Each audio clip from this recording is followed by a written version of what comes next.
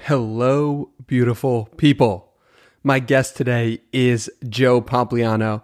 And for anyone who knows me, knows that I love sports media. Ever since I was young, I've been covering sports. And, I wrote a newsletter when I was 5 or 6 about sports. And I had a Knicks blog when I was in 10th grade. And I covered lacrosse in college. So sports media is near and dear to my heart, and someone who is my age or around my age and has been doing it really well over the past year is Joe Pompliano. He writes a daily email breaking down the business and money behind sports, and he writes these great Twitter threads about different professional athletes and different ways that money/business and sports have connected. And in this conversation, we spoke about all that. We spoke about how if he has a chip on his shoulder because his brother gave him some pull in the very early days of his rise. And I really enjoyed how open and transparent Joe was about his process and about what he's going through. So without further ado, this is my conversation with Joe Pompliano. Interesting people, thought-provoking conversations, nutrition for your brain. Journey through the minds of the world's top performers and discover what it really takes to achieve your highest version. This is the Danny Miranda Podcast. Joe, thank you for coming on the podcast. I really appreciate you taking the time, my man. Yeah, of course. Thank you for inviting me. Happy to do it. Yeah, so I figured we'd start things off with you making fun of your brother for being on YouTube, and now here you are on YouTube. What has that transition been like, going from looking at him and kind of giving him some shit and then to now actually doing what he was doing way back when? Yeah, I think, so I have, for the listeners who don't have any background on me, I have 4 brothers, right? So as you can imagine, growing up in a household like that, we like to, for better or worse terms, bust each other's balls, right? So it's like, kind of like, we just like that fun. And I think that was kind of like the running joke. 2 of my brothers, my youngest brother, John, he's kind of gotten on the internet recently and he's been tweeting and doing kind of some of that stuff. Anthony obviously has a large public profile and I've started to build mine also. But then we have 2 brothers, Vincent and Michael, who aren't online. I think they probably have Twitter accounts, but they're either anonymous or just private or whatever, but they don't, they don't engage or try to build a following. So their whole thing was always, hey, you guys are messing around on YouTube. That's not real work, all this stuff, right? So probably 99% of a joke, 1% true, but it was just always something that we like to mess around with. So was that actually a part of your hesitancy to put yourself out there online, or was there any hesitancy at all from your perspective? No, I think the hesitancy probably was just if there was any there. Yeah, there's certainly some there, but I think it's more of just like, are people going to care what I have to say? Is it true? Am I any good at this? Do I have stuff people want to read or listen to or talk about? So I think it's kind of all the same natural stuff that I'm sure you and other people all go through when they start something kind of in public, right? When you start tweeting, when you start writing, when you start publishing a podcast. I think it's all kind of those same emotions. Having someone that had already done it, I actually thought was helpful, right? Not only from hey, look, they have an audience, they have this platform, all this type of stuff, but just from simple things like advice. Is this how you would do this? Is, seeing someone go through it. And you start to realize very quickly that no matter what you do, I've tweeted out the most positive things imaginable. And there's always people that come back and we'll have an issue with it, right? And say, why don't you do this way? And so once you realize that pretty early on, you kind of get a lot more comfortable, I think. And as your audience grows and it becomes more obvious, and that never goes away. It's certainly, I'm sure the most positive people in the world that have the most loyal following still get it. But we always refer to internally kind of this quote from, I think it's Joe Rogan, who says, like, just don't look at the comments, right? Because if they're really good, your head will get really big, and if they're really terrible, you'll just feel like shit. And neither of those solutions or outcomes are really good. So it's not that I certainly do read the comments from time to time and interact with people and do stuff like that. But I think just the idea of like, hey, look, there's always going to be people that don't like what you're doing, don't respect what you're doing, give you a hard time, don't agree with you, and they'll still follow you and they'll still comment every time and say, hey, you're an idiot. But just knowing that and understanding that, I think, goes a long way. You mentioned before that you asked for advice for some particular things when you're just getting started. What types of things did you ask advice for? Yeah, I mean, I think there's probably like obvious things like, hey, is this how you would structure this? Is this a good thing to tweet out? What time should I do this ad? Is this the right way to phrase it? Just like little things like that. I think having someone to kind of lean on, whether it's my brother, my girlfriend, other people, right? I think those are things that I've always kind of relied on, whether it's online or in personal life. And then there's just things that someone who's done something before, right? I don't know this the straight up piece of advice, but everyone always says, hey, look, if you're looking to accomplish something, go to someone who's already done it, because they can help you out. They can tell you how to do it, all that type of stuff. So it's the same concept kind of internally in our family, right? It's like, hey, look, we're all kind of building these audiences together. Everyone has, different experiences, but at the same time, we can all leverage each other's kind of knowledge and experience and all that type of stuff to help each other out. Yeah. So you started in August of 2020? Was that when you started putting out content? I think July. Yeah. Okay. So July of 2020. Now we're sitting in June of 2021. I'm curious, going back to July of 2020, how exactly did you measure success a year from when you started? And has the success been more than you expected? Is this exactly what you expected? Talk to me about reflecting on that journey. Yeah, like, it's been crazy, man. Like, I just, I certainly measure, I would say that on some scale, I measure it the exact same today as I did then. And then on some scales, I measure it completely different. So what I mean by that is, like, when I first, started writing, I had a Substack for months and I didn't write a single thing. So if you look at my chart, it goes like this forever. And then all of a sudden it's like, and it goes like really, really, really slow. And then like it goes bigger, right? So I think part of it was just getting started. So there was always kind of like this desire to do something like that and kind of put myself out there, and then just really just pushing myself over the edge. But at first, right, like, I think everyone does it. You see it and you're like counting the number of subscribers. You're like, oh, one more added today, two more added today, three more added. Like, did this person sign up? I told them about it. They should sign up, right? And you just start to, you're like very meticulous over kind of the details at first. And some of that goes away. But I'm still meticulous over it, right? Like, I check every day the number of subscribers. I check people who unsubscribe. I check the open rate. I check kind of click-throughs. I check all that stuff, right? And I think I think that probably will never go away. Maybe to some scale, I'm not as kind of detailed about it as I was, but I certainly still check all that. But yeah, it's gone much better than I expected. I think I had some goals in mind when I first started, and they were just, looking back now, they were just minuscule kind of compared to where I've gotten and all that type of stuff. And I don't think it was necessarily, I think it was a couple of things. Probably there was some lack of confidence, not because I didn't believe that I had the intelligence or the ability to do it, but just I had never done it, right? So I think naturally, kind of when you start something new, or you're doing something that you're not experienced in, you probably have some type of kind of conscious belief that you're unable to do it, right?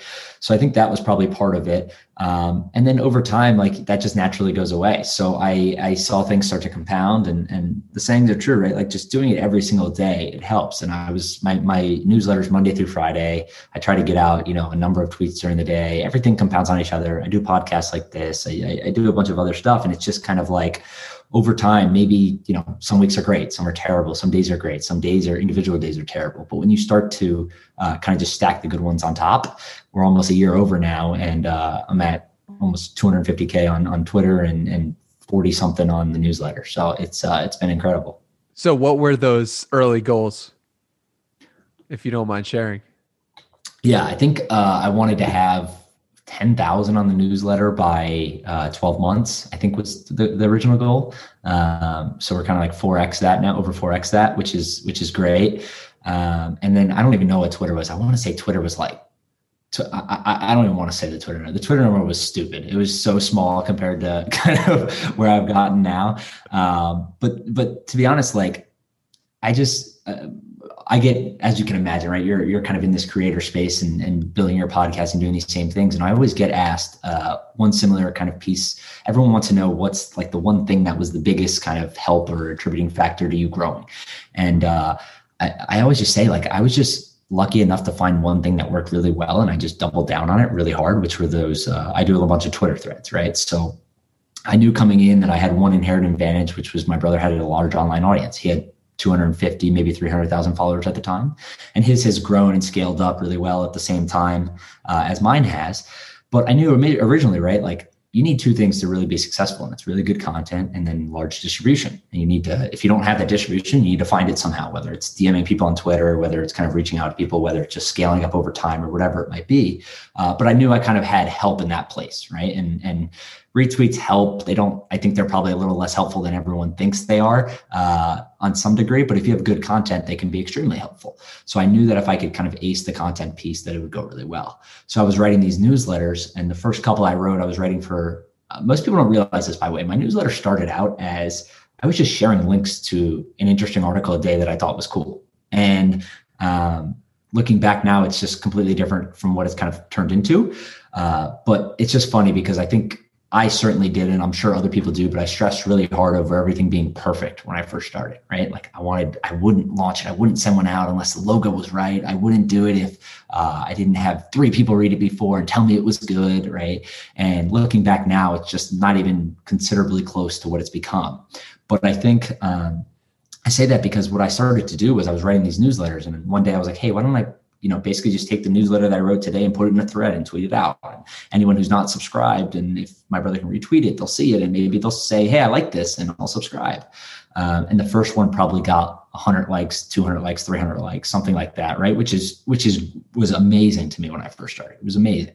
And I got, 30 signups, 40 signups. And that was more than I had at the time. So I was like, this is fantastic, right? And I'd already kind of run through the family and friends, and maybe I had a couple hundred, but I was getting 30, 40 when I did that. So it was great. And I was like, okay, so this is clearly kind of, I did one, and then I did a second one a couple of days later. And I was like, okay, this is working again. And then I did a third, and it worked again. And then I sat down and I was like, hey, look, this is by far and away the best kind of growth channel that I had. And to be fair, this was 2 months in, maybe a month into me doing it, right? So I hadn't tried everything. I had done message boards, right? I'd been spamming people. I'd been doing all those kind of things to just hustle. But I think once I found that out, I was like, all right, the easiest way to scale this is just do it every day. So every single day for like 6 months, maybe 4 to 5 days a week, right? So some weeks, maybe there was 4, most weeks 5, but for 6 months, I did a thread, right? And some days it was the newsletter. Some days it was a different story. Some got 200 likes, some got 45,000 likes, right? And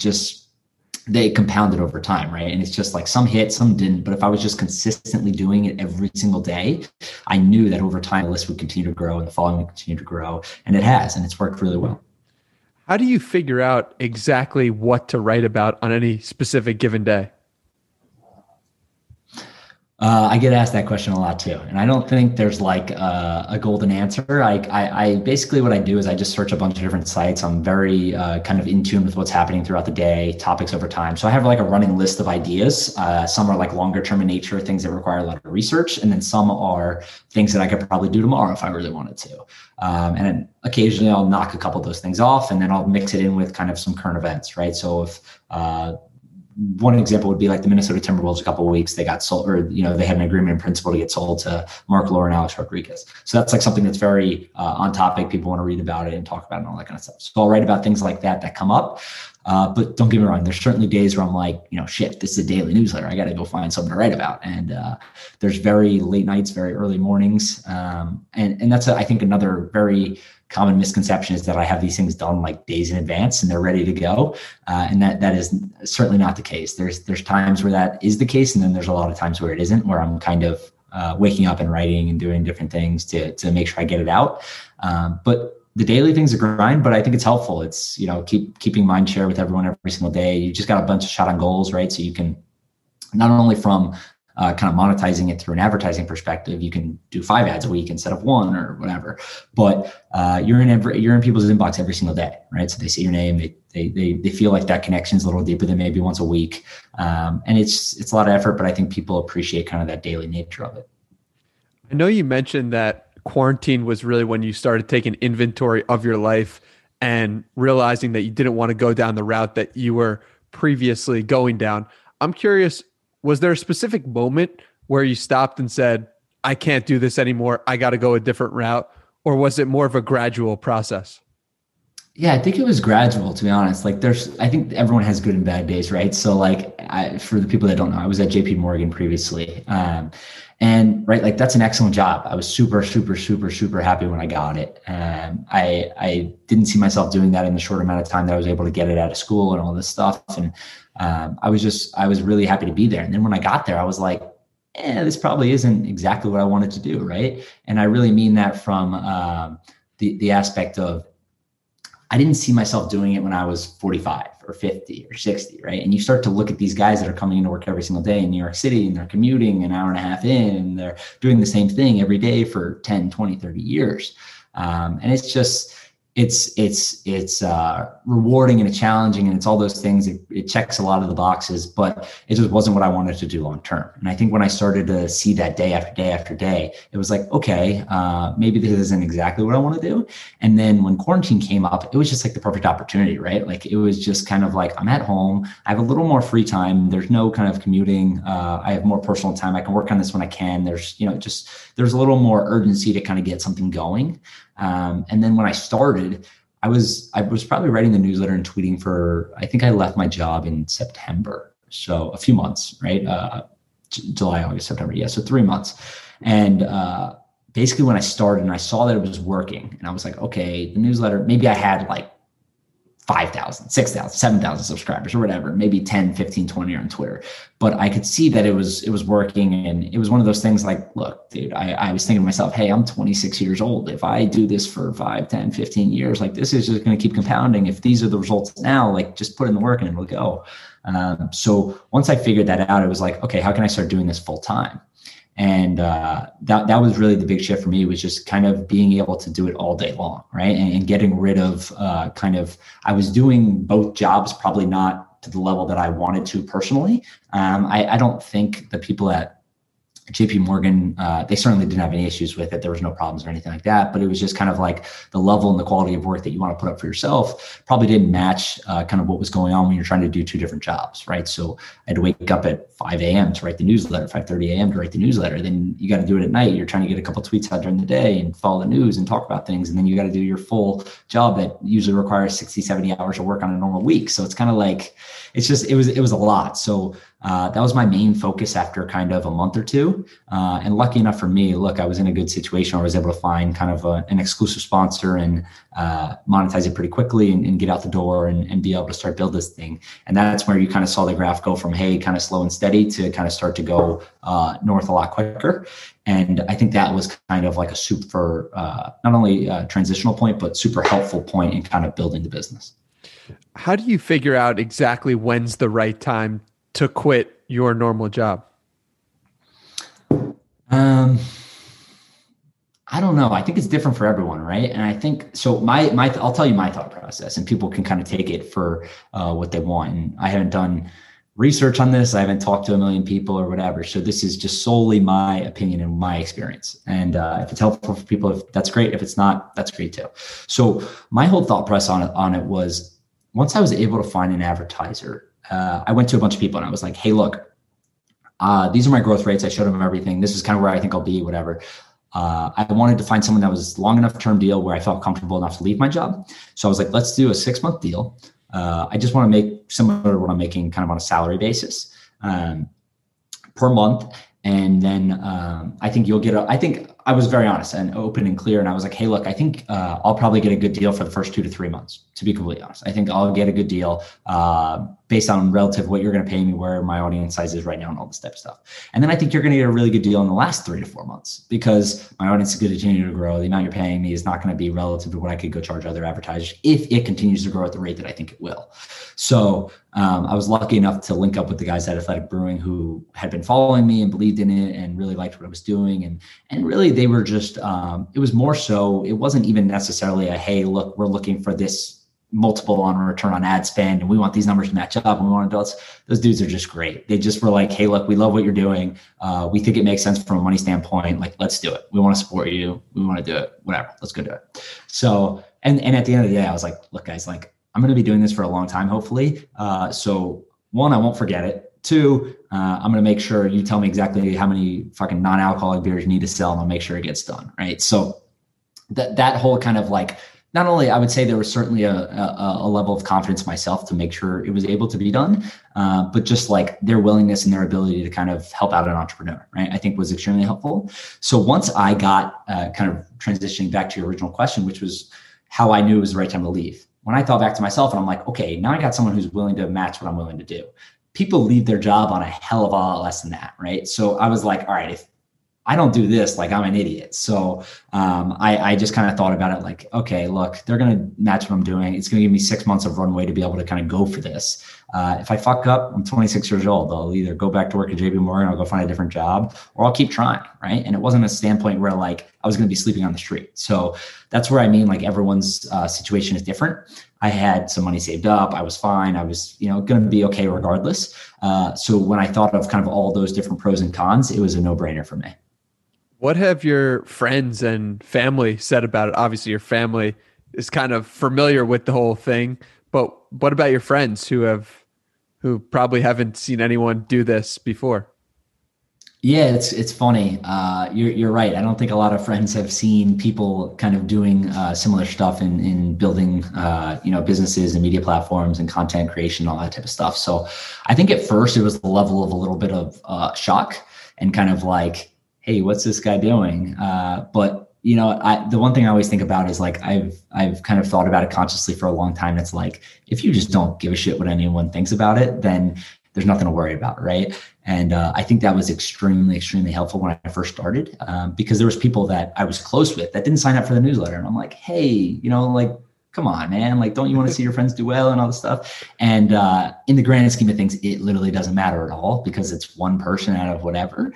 But yeah, I think it's natural for anyone to feel some type of like, why didn't they do this when you first started? The numbers are low and you're looking for support and all that kind of stuff. And there's been tons of friends that have been extremely helpful and supportive and all that kind of stuff. And I think as I've grown and the platforms have grown and I did a podcast with an interview with Gary Vee the other day, and people were like, hey, Gary Vee. And I love Gary, but it was just funny because my friends were like, that was like a turning point for them. Like, oh, you're interviewing Gary Vee. And it's funny. There's been a number of things like that or SportsCenter reposting things and stuff like that where like, okay, this is slowly turning into something that's a little more legit and recognizable and all this stuff. And I think over time that opinion's probably transferred. But I'll tell you, I didn't spend, I don't think 1 minute thinking about kind of like what people said, side conversations or did like that, because it didn't really matter to me, to be honest. It's so funny that you mentioned Gary Vee being the turning point for you, because I did this podcast for 3 months, interviewed Gary Vee, and all of a sudden I got all this out of the woodwork. People I had spoke to it for years, like, whoa, Gary Vee. I'm like, yeah, I've been doing this podcast. Yeah. No, but it's funny, man. Like that's what happens. Like as soon as you get some cosign from someone at a high level, everyone starts to get it. But the only way you get to that point is if you put yourself out there in the beginning and really like put in those early reps. So talk to me about, what has surprised you the most? If you were to talk to Joe from last year, what do you think would have surprised him the most about where you are today? It sounds stupid, but just the power of kind of putting yourself out there on the internet, right? Like I've had conversations and dinners and just Twitter DMs and phone conversations or whatever in person with people that I wouldn't have even imagined 12 months ago, right? Like guys that I looked up to from kind of professional athletes and business people and stuff like that, that I just thought were like, when you're not kind of, and keep in mind, I wasn't on Twitter before this, right? So I didn't have kind of the concept of, hey, maybe if I tweet someone, they'll answer and tag me or DM me or whatever. But like just that whole idea of like the people that I've been able to get in touch with and have become friends with really and talk to regularly and all this type of stuff. It's just people that I would have never imagined a year ago and seemed kind of like role models and stuff like that and just kind of out of reach. So I think that's certainly been surprising to me. As you kind of grow and some of those conversations become, you become numb to them to some degree. I think you start to think, hey, I've had a few of these, this is how it works and all this type of stuff. But every single time I'm still like, this is crazy, man. Like, I'm fucking 26 years old. I started writing on the internet and tweeting and all this stuff. And this guy wants to talk to me. Like, it's crazy. So I think that's been probably like the biggest thing for me. And then secondly, I think it's just like building a personal business, and it's tough. It's super, super, super rewarding. I think I think I probably thought I understood that, but when you feel it and you're kind of in the trenches every day and you're doing different things, whether it's getting new subscribers or closing a sponsorship deal or any of these different, they're just super rewarding feelings for a lot of this stuff, and a feeling of accomplishment. And then I think just like the grind of it, I grew like a whole new level of respect for people like you or other people who are not only putting themselves out there, but creating high quality, consistent content for a long period of time. And I think you see kind of all the time different people, they get burnt out or they get tired or they move on to something else or they start doing other things and all that type of stuff, because it's just hard. And I think I gained probably like a level of respect for that I didn't probably have beforehand. What's the most difficult part of your day-to-day existence nowadays? It's just everything, you know what I mean? It's just like everything compounds. So it's like, and I don't mean to say that in like a dramatic fashion. It's just like, when you think about it, you got to get the newsletter out every day, right? You're doing a bunch of different tweets, a million different things come up throughout the day. People are reaching out an email, Twitter DMs, and I'm the type of guy that I like to answer people. You know what I mean? You want to be personable. You want to go out of your way to do certain things. I try to go on different podcasts if I can. I try to do all these different things, and then you got to work out the sponsorships. You got to sign contracts. You got to do invoices. You got to get the ad copy. And I've had some help recently and stuff like that. But I don't think I realized when I first started kind of the level that stuff would take on a daily basis. And I always refer back to kind of the saying of like, there's not enough hours in the day. And that was one of those sayings that you hear all the time growing up, and other people say it. And when you're in high school or college and you're just goofing around and you're messing around and you don't understand, you're like, oh, there's plenty of time, like what do you mean? I was hanging out, I did this. But as you start to kind of build these businesses and you're doing these different things online and all this stuff, you realize that it's true. It's just like, there's just so many different things that need to be done. And it's figuring out kind of that balance of what's urgent and what needs to be done right now. And then things that can kind of take a back seat and be done over time. So I think I've gotten a lot better about that over the last kind of year, but certainly when I started out, that's probably what I struggled with the most.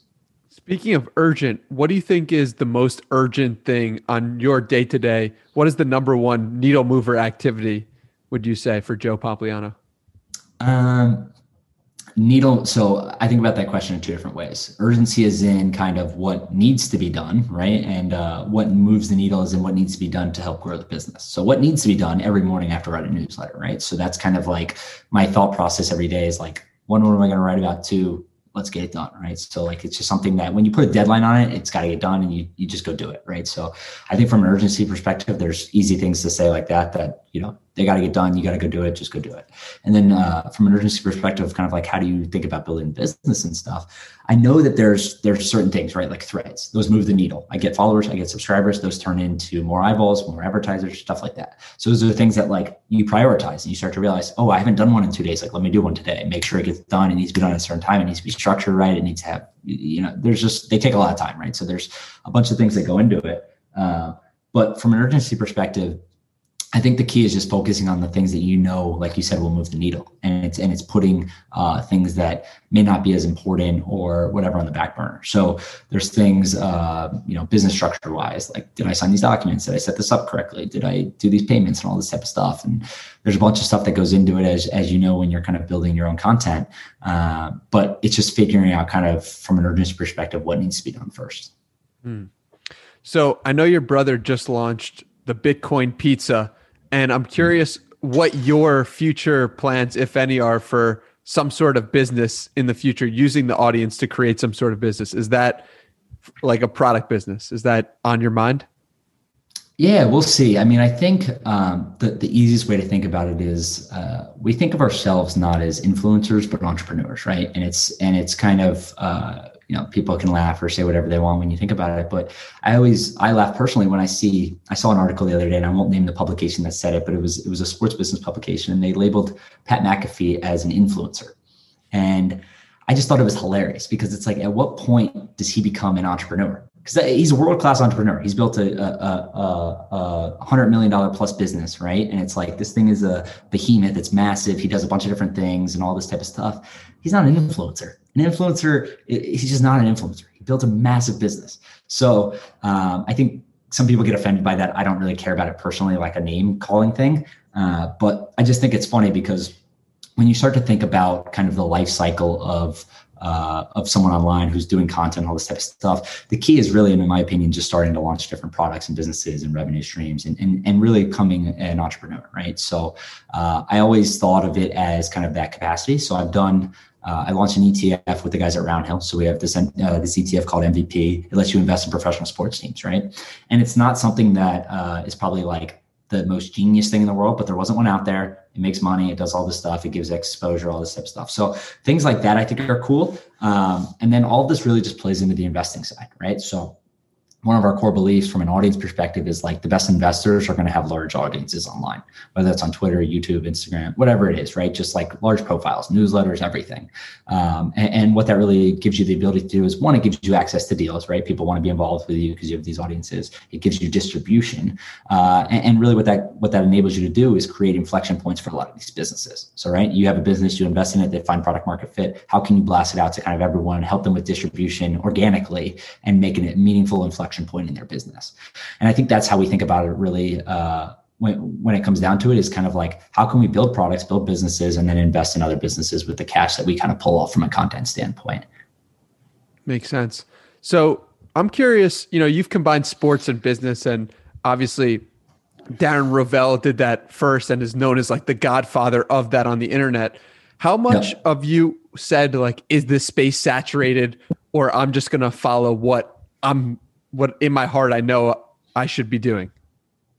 I honestly, maybe it was me just being naive, but I didn't really think about it like that. I thought I was just super passionate about it, and I knew that I was good at it, and it was like something that I was always talking about all the time. And I continuously found myself telling people things they didn't know and just being super interested in things. And like when you realize that, that just a light switch turns, and you're like, okay, like I should probably do something about this.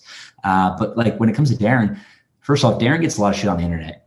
I love Darren Rovell. He's awesome. He's great. He's he's great. Look, he has his unique way and his quirks and all that kind of stuff, but he's been unbelievably helpful to me kind of starting out. So I always try to go out of my way whenever someone asks about him to just tell people like, dude, he's a great guy.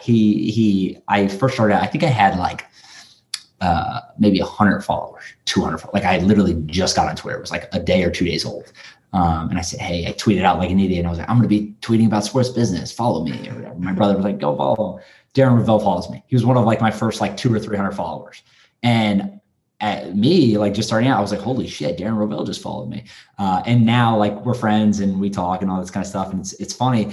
But just like for him to reach out, he retweeted a few of my early tweets that I sent to him and stuff like, he's just an unbelievably kind person. And he was super helpful getting started out. And not only just from like hey, helping out with the distribution and giving you kind of that legitimacy perspective, but just from a confidence perspective. It's like, hey, look, Darren's, like you said, the godfather of this. If he thinks this thread is good and he's going to retweet it, like it's probably pretty decent and it's accurate and it's good and all that. So I think leaning on guys like him was more helpful than I thought of it as more helpful than I did as of like competition, right? Because Darren's been around forever.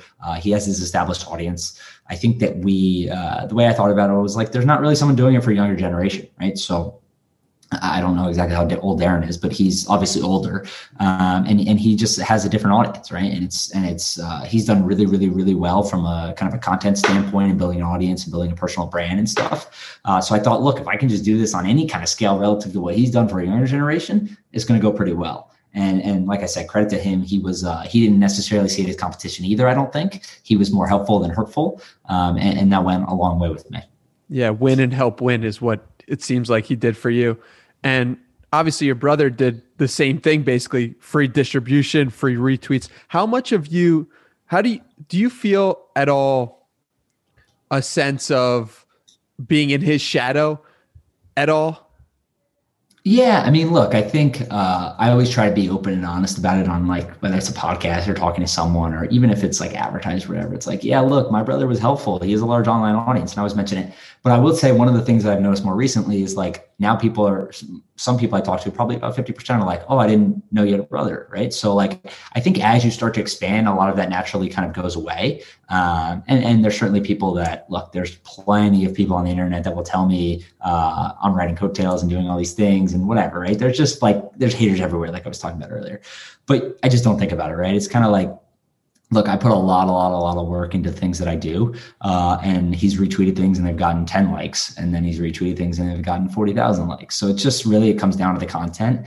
And I know, true to myself, like if you just put in the work and you continue to do this every day and you're good at it and you do the right things and you do it in the right way, it's going to happen regardless. And as long as you're open and honest and clear to people about kind of the advantages that you had, I think people respect it. Look, it's like, I didn't ask for all this stuff. It's kind of like, hey, look, we're brothers, right? We kind of work together on this stuff. But I think the one thing that's going to be helpful is like, it eventually just creates a network effect, right? Of like, hey, look, I'm up to 250,000 now, right? And he's going to be at 1 million soon. And I'm going to be at 1 million eventually, right? And then maybe he'll be at 2. And you start to look at how we can play off each other, of him building businesses and me building businesses and working together on these things and retweeting things and sharing content and kind of just the flywheel of each other's newsletters and YouTube channels and platforms and stuff. So I think like for as much as people are, some people want to just discredit whatever you do, regardless if it's me or you or someone else, based on something that they may find or think about or whatever. I think it always just comes back to like, if you're comfortable, admitting kind of the help that you had. Everyone has help, right? Some more than others. And I'm certainly not naive to that. But I just think that if you're comfortable admitting that and talking about it, and then you show that you put in the work, right? So like, I've had people come at me online before and other people step in and they're like, hey, look, dude, he did 4 to 5 threads for 6 months straight and they take 4 to 5 hours each. Like, I don't see you doing that. And I always like, I don't interact with any of that stuff because it's kind of like whatever. But I think I've always thought about it personally. It's true, right? Like if you put in the work and all this stuff, then you can certainly sleep well at night. Yeah. You've had advantages, but you certainly put in a great deal of work, and it's so cool to see someone putting in work succeed. Where do you go to get away from it all? And when you get on Twitter and you start getting followers and you start getting retweeted and start talking to some of your heroes, you start being like, wow, this platform's amazing. And you start to get addicted to it in some way. I don't know if that's happened to you, but where do you step back and say, how do you step back and where do you go? And is there a place away from Twitter that you can just regroup and rejuvenate? Yeah, I think that's one of the things that I struggle with, and I know a lot of other people struggle with, which is really just like, one, as an entrepreneur and someone who creates content online all the time, especially kind of in a position that I'm in where it's like, I'm not a reporter, so I don't like go chase sources and I do all these things, but I know that, if breaking news comes out, I need to find it and I need to tweet it out or something like that. So I think that's something that I struggle with, but it's the same things I think a lot of other people do. So like my brothers and I, we fuck around. I have a girlfriend. We go to dinner. I worked out a lot before I started doing all of this. So it was every single day, whatever. So like I've slowly started to pick up some of those habits again and start doing them. And I think those are all helpful, especially the exercise portion, I think, right? Like it's just like, it helps you take your mind off all this stuff. But my brothers and I, we like to keep each other grounded, make fun of each other, say you're not really that important, right? Same thing, the comments about the YouTube channel, right? Imagine someone telling, my brother who has 900,000 Twitter followers and 100 and something on YouTube and 100 and something on newsletter. Hey man, go back on YouTube. Like, right. Like it's just, it's a joke, but it's just funny. Right. And I think those are like, just important things to keep each other grounded. Obviously relationship with my girlfriend is important, family, friends, all that type of stuff. So I think it's just finding things like that, you can get offline for a little bit and relax and do all that type of stuff. But it's certainly harder to take a vacation. I know that your brother joined the military while he was in college, and I'm curious what that felt like from your perspective as a younger brother. Were you worried, anxious, happy, proud? What was going through your mind when your brother joined the military? Yeah, it's a good question. I think I was when he first went. I'll have to send you a picture of it. It was hilarious. I look like a 10-year-old. I was just young, right? So I don't think I really understood the gravity of it necessarily. Like, I understood what he was doing and that there was risk and all that type of stuff. And you go through all the motions of, being sincere and catching up and talking and writing letters and all this stuff. And all that was certainly important. But I think looking back, I understand probably a lot more of the gravity of the situation now than I did previously. But from a pride standpoint, yeah, hell yeah. Like, I think it was awesome, right? Like, looking back, like it's great. It's awesome, right? I just think, like, to be able to go do that. He went to basic training when he was in high school, right? He graduated high school early in December, went to basic training and said, look, this is something I want to go do. So from just like a kind of understanding a vision and understanding what you want to do and having perspective on not only like your situation currently, but life in general, at that young age, it was certainly something that I admired as I got older, especially in high school and things like that and in college. And then as we get older now, I think it's like easy to forget sometimes, like not only myself, but other people and stuff. It's just like, because it was so many years ago now.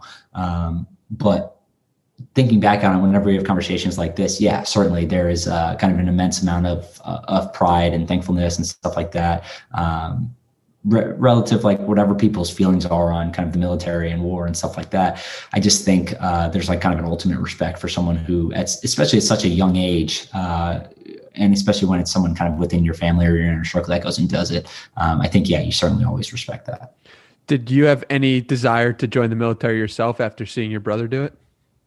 Yeah, I did. I thought about it, certainly. I didn't do it. So I don't think it was something that like I wanted to do long term.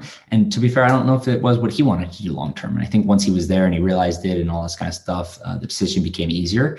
But yeah, none of my other brothers did. So he was unique in that aspect. But yeah, those I think a lot of people have that kind of thought process, at least early on, or at least within my family, we all did. But he was the one that went and took action on it. Yeah. Yeah, makes sense. So we haven't spoke at all about sports or sports media so far, but I'm curious where you think the opportunity is in the present day sports media landscape and where you think the future of sports media is going to go. Yeah, it's a good question. I feel like I could answer this in a million different ways, but I think just on like the simplest perspective, I think we've seen it's become obvious to everyone, right? Like people just care more about personalities and kind of decentralized brands and individual brands more than kind of these legacy brands or institutions. And that's obviously been proven true in other categories like finance and general media and publications and stuff like that. But when you think about ESPN, right? Like ESPN has a million fantastic employees, great writers, people that I really admire and respect and all this kind of stuff. But it's just, I don't look at ESPN the same way that I did it when I was a kid, right? So I always tell the story of when I grew up with four brothers. My mom was the only girl in the house, and we had a female dog, which I always say. But we didn't watch news, right? Like CNN, Fox News, none of that was ever on in our house. It was always ESPN, right? Always ESPN, whatever game was on, whatever channel was on, but it was always sports. And in particular, most of the time it was ESPN. So I think it's just changed and shifted. Like now you got 100,000, 200,000 people watching Pat McAfee every day on YouTube, right? And it's just like, it's wild numbers, one, but two, it just wouldn't even been possible back then. So I think like when you start to look at it in that kind of scope of like, hey, 20 years versus today, there's obviously been a bunch of differences. And I think it will continue to change over time and individuals will continue to grow and be powerful and stuff like that. So I think that's important from a media landscape. I'm trying to think like, if there's any other like macro themes I really believe in, but yeah, I mean, look, I think that what I said there is true for outside of sports media too, right? I think when you think about it from kind of media in general, venture capital, all that type of stuff, that the internet has shown that kind of the individual that puts himself out there and creates content and creates that brand or that awareness or that kind of connection with the audience is kind of rewarded, right? And I think that's true for most industries. You've mentioned Pat McAfee a couple of times, and I'm curious, what exactly do you admire about Pat McAfee? A lot. I think he is, I don't know him personally. I mean, we've like interacted a couple of times on Twitter and stuff, but I don't know him personally. But one of the things he's a unicorn when it comes to what he does for a living. And I mean, that is in everything from the kind of just the show to his content, to his Twitter, everything. He's just one of a kind. I think he's incredibly talented. I think he's probably one of the more talented people in sports media. And I think that he probably doesn't get enough credit for that. He's seen as kind of like a former NFL player that fucks around on the internet. And it's just not true. He's super talented, and he's really good at what he does. So I've always admired, one, that and his work ethic too, which I think he worked extremely hard from what I can see. And then 3, he did it his own way. He said, screw these guys. I'm not going to go work at these different places and whatever. I'm going to go build my own show. And he did it in his fucking Indiana, right? Like when everyone's running to New York, LA, Miami, whatever, he did it in Indiana.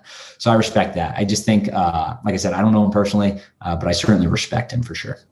What advice would you have for someone who's a young kid, let's say it's a college graduate, just trying to get started in sports media? What are the first few things you tell them to do? See, I always have a tough time answering this question because sports it's an industry that's unique in the fact that I think it's probably one of the hardest industries to get into. And people outside of sports don't accept that answer, and they think it's a lie and they don't get it. But I think anyone who's ever tried to apply for jobs within sports, or specifically sports agencies or big companies like ESPN, all these things, it's just extremely competitive. There's so many people that love sports at that age where you're leaving college and you're going, and maybe there's people that are 45 now and they don't watch a single sports, but I'll tell you what, they probably watched when they were 20, right? So like, there's just a bunch of people who, even if they don't want to do this long-term, they think they do at the time. So the applicant pool is just massive. It's super competitive. If you don't know anyone in the space, it's really hard to get into. And that's honestly what led me to doing what I'm doing now, because I thought at first I wanted to be a sports agent. I was like, hey, this is awesome. You watch these movies, you're like, these guys are fucking cool. They get to hang out with the athletes. They do these big $1 million deals. They make all this money, all this stuff, right? And I was certainly interested in that. And then you slowly realize, you're like, wait, these jobs are almost impossible to get. Like, you have to know someone. And then if you know someone, you're lucky enough to get in the mailroom for 4 years. Then you're a secretary for a few more years. And eventually maybe you'll get a junior stuff. And then, over time. And that's not to say it's not worth it, because it is for a lot of people, right? You put in the work and you make connections and you kind of do your time. But it's just super competitive. So I think when someone's trying to get into the sports media industry, it's just hustling. It's just figuring it out. It's figuring out what you're good at, your advantages, your connections, all that type of stuff, and just going for it. And like, for me, my story is probably a little unique in the fact where like I had some advantages and stuff like that, but I knew, like, you just got to go for it. You got to hustle. You got to go for it. No one's going to help you out unless you ask for it. Right. So when it comes to whether you're doing content online or whether you're looking to move careers or jobs or firms or agencies or whatever, you got to ask people for help. You got to be willing to help other people. You got to work hard, obviously, like those are givens, and just be a good person. And I'm like a firm believer that a lot of that kind of, when you combine those things together, it usually works out. Yeah. You mentioned that someone who's 45 was probably watching sports when they're 20. And I'm curious if that's something you're nervous about or have considered, growing out of sports in general, especially covering it so much and so often. I know personally, I wrote a Knicks blog when I was 15 to 17. And by the time I was 17, I was like, I don't want to watch another Knicks game. I'm over this. But Is that something you've considered or thought about? Are you speaking about me personally or just the audience size? Yeah, you personally. No, look, dude, I love this stuff. I think it's, and especially when you're in it every single day. I think generally when I talk about people that are 45 and might have like sports, people that went on and they had different careers, right? And they had kids and they got married and they don't have time and they're not watching games as intently. And over time, I think you just start to fall out of that scheme. And it happens to everyone, right? Like I know people, Giants fans, right? So I'm a New York Giants fan. One of my Giants fans buddies, he's been a Giants fan his whole life. He was watching he's like fucking glued to the website, glued to the YouTube, glued to the Twitter, and he's watching every single update you can imagine, right? And it's like, okay, when is Joe Judge speaking? I'm going to watch the whole press conference. I'm going to do this. And then you talk to him like a year later and he's like, yeah, man, I got busy with work. I haven't really had a chance to watch all these videos and stuff. And I think like that's a lot of the stuff that just compounds as you get older and you start to fall out a little bit. But from like a me personally perspective, like when you're in it every day and you love it and you do all this stuff, I'm not concerned about it. Yeah. Have you got to the point where if people start talking to you outside of work, you're like, I'm over this? Because I know one story is like Stephen A. Smith was working the finals nonstop and someone sees him at an airport and he's like, dude, I can't talk about this anymore. I spent 24 hours a day talking about this. Has that happened yet? Or? Yeah, I mean, look, I think everyone, regardless if you're kind of whatever your career is, if you're a banker, work in media, whatever, like you want to kind of have some sort of boundaries of kind of what you do. I think when you're in a career like myself, where you're kind of doing this all day long and all this stuff, those boundaries kind of fade a little bit.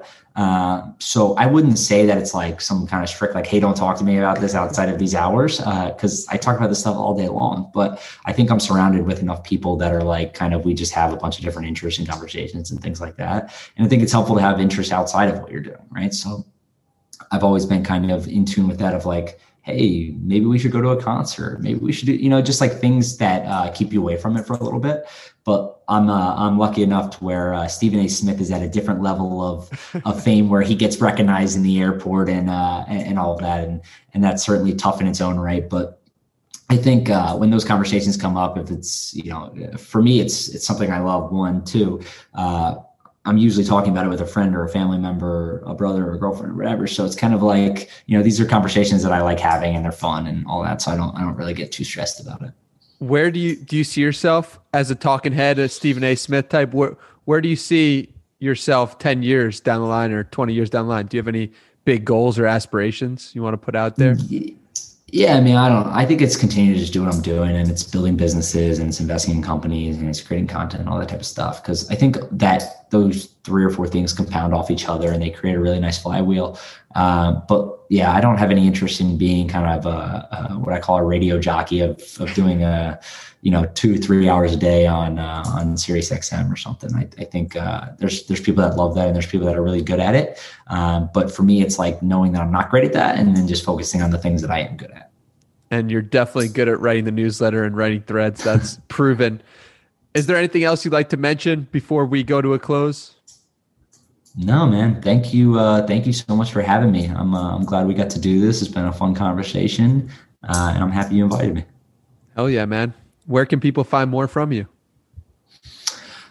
Easiest way is just Twitter. If you go to my Twitter, the newsletter link's up there. So it's, I mentioned it earlier, I think, but it's Monday through Friday, sports business topic, 1 topic a day. It's usually 5-minute read or less. It's free. So that's kind of like the 20-second little pitch. But if you go to my Twitter, all the links are there. You'll see it. You can follow me there. And I put out content on there all day. So that's probably the easiest place. Awesome. And I'll put it below so people can click on it right away and real easy. Thank you, Joe. Really appreciate you taking the time. Thanks, Danny.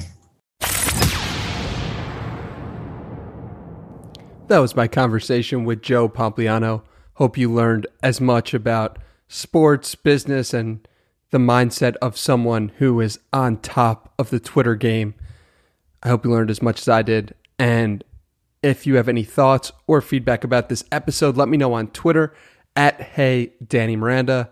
Thank you as always for listening until the final moments.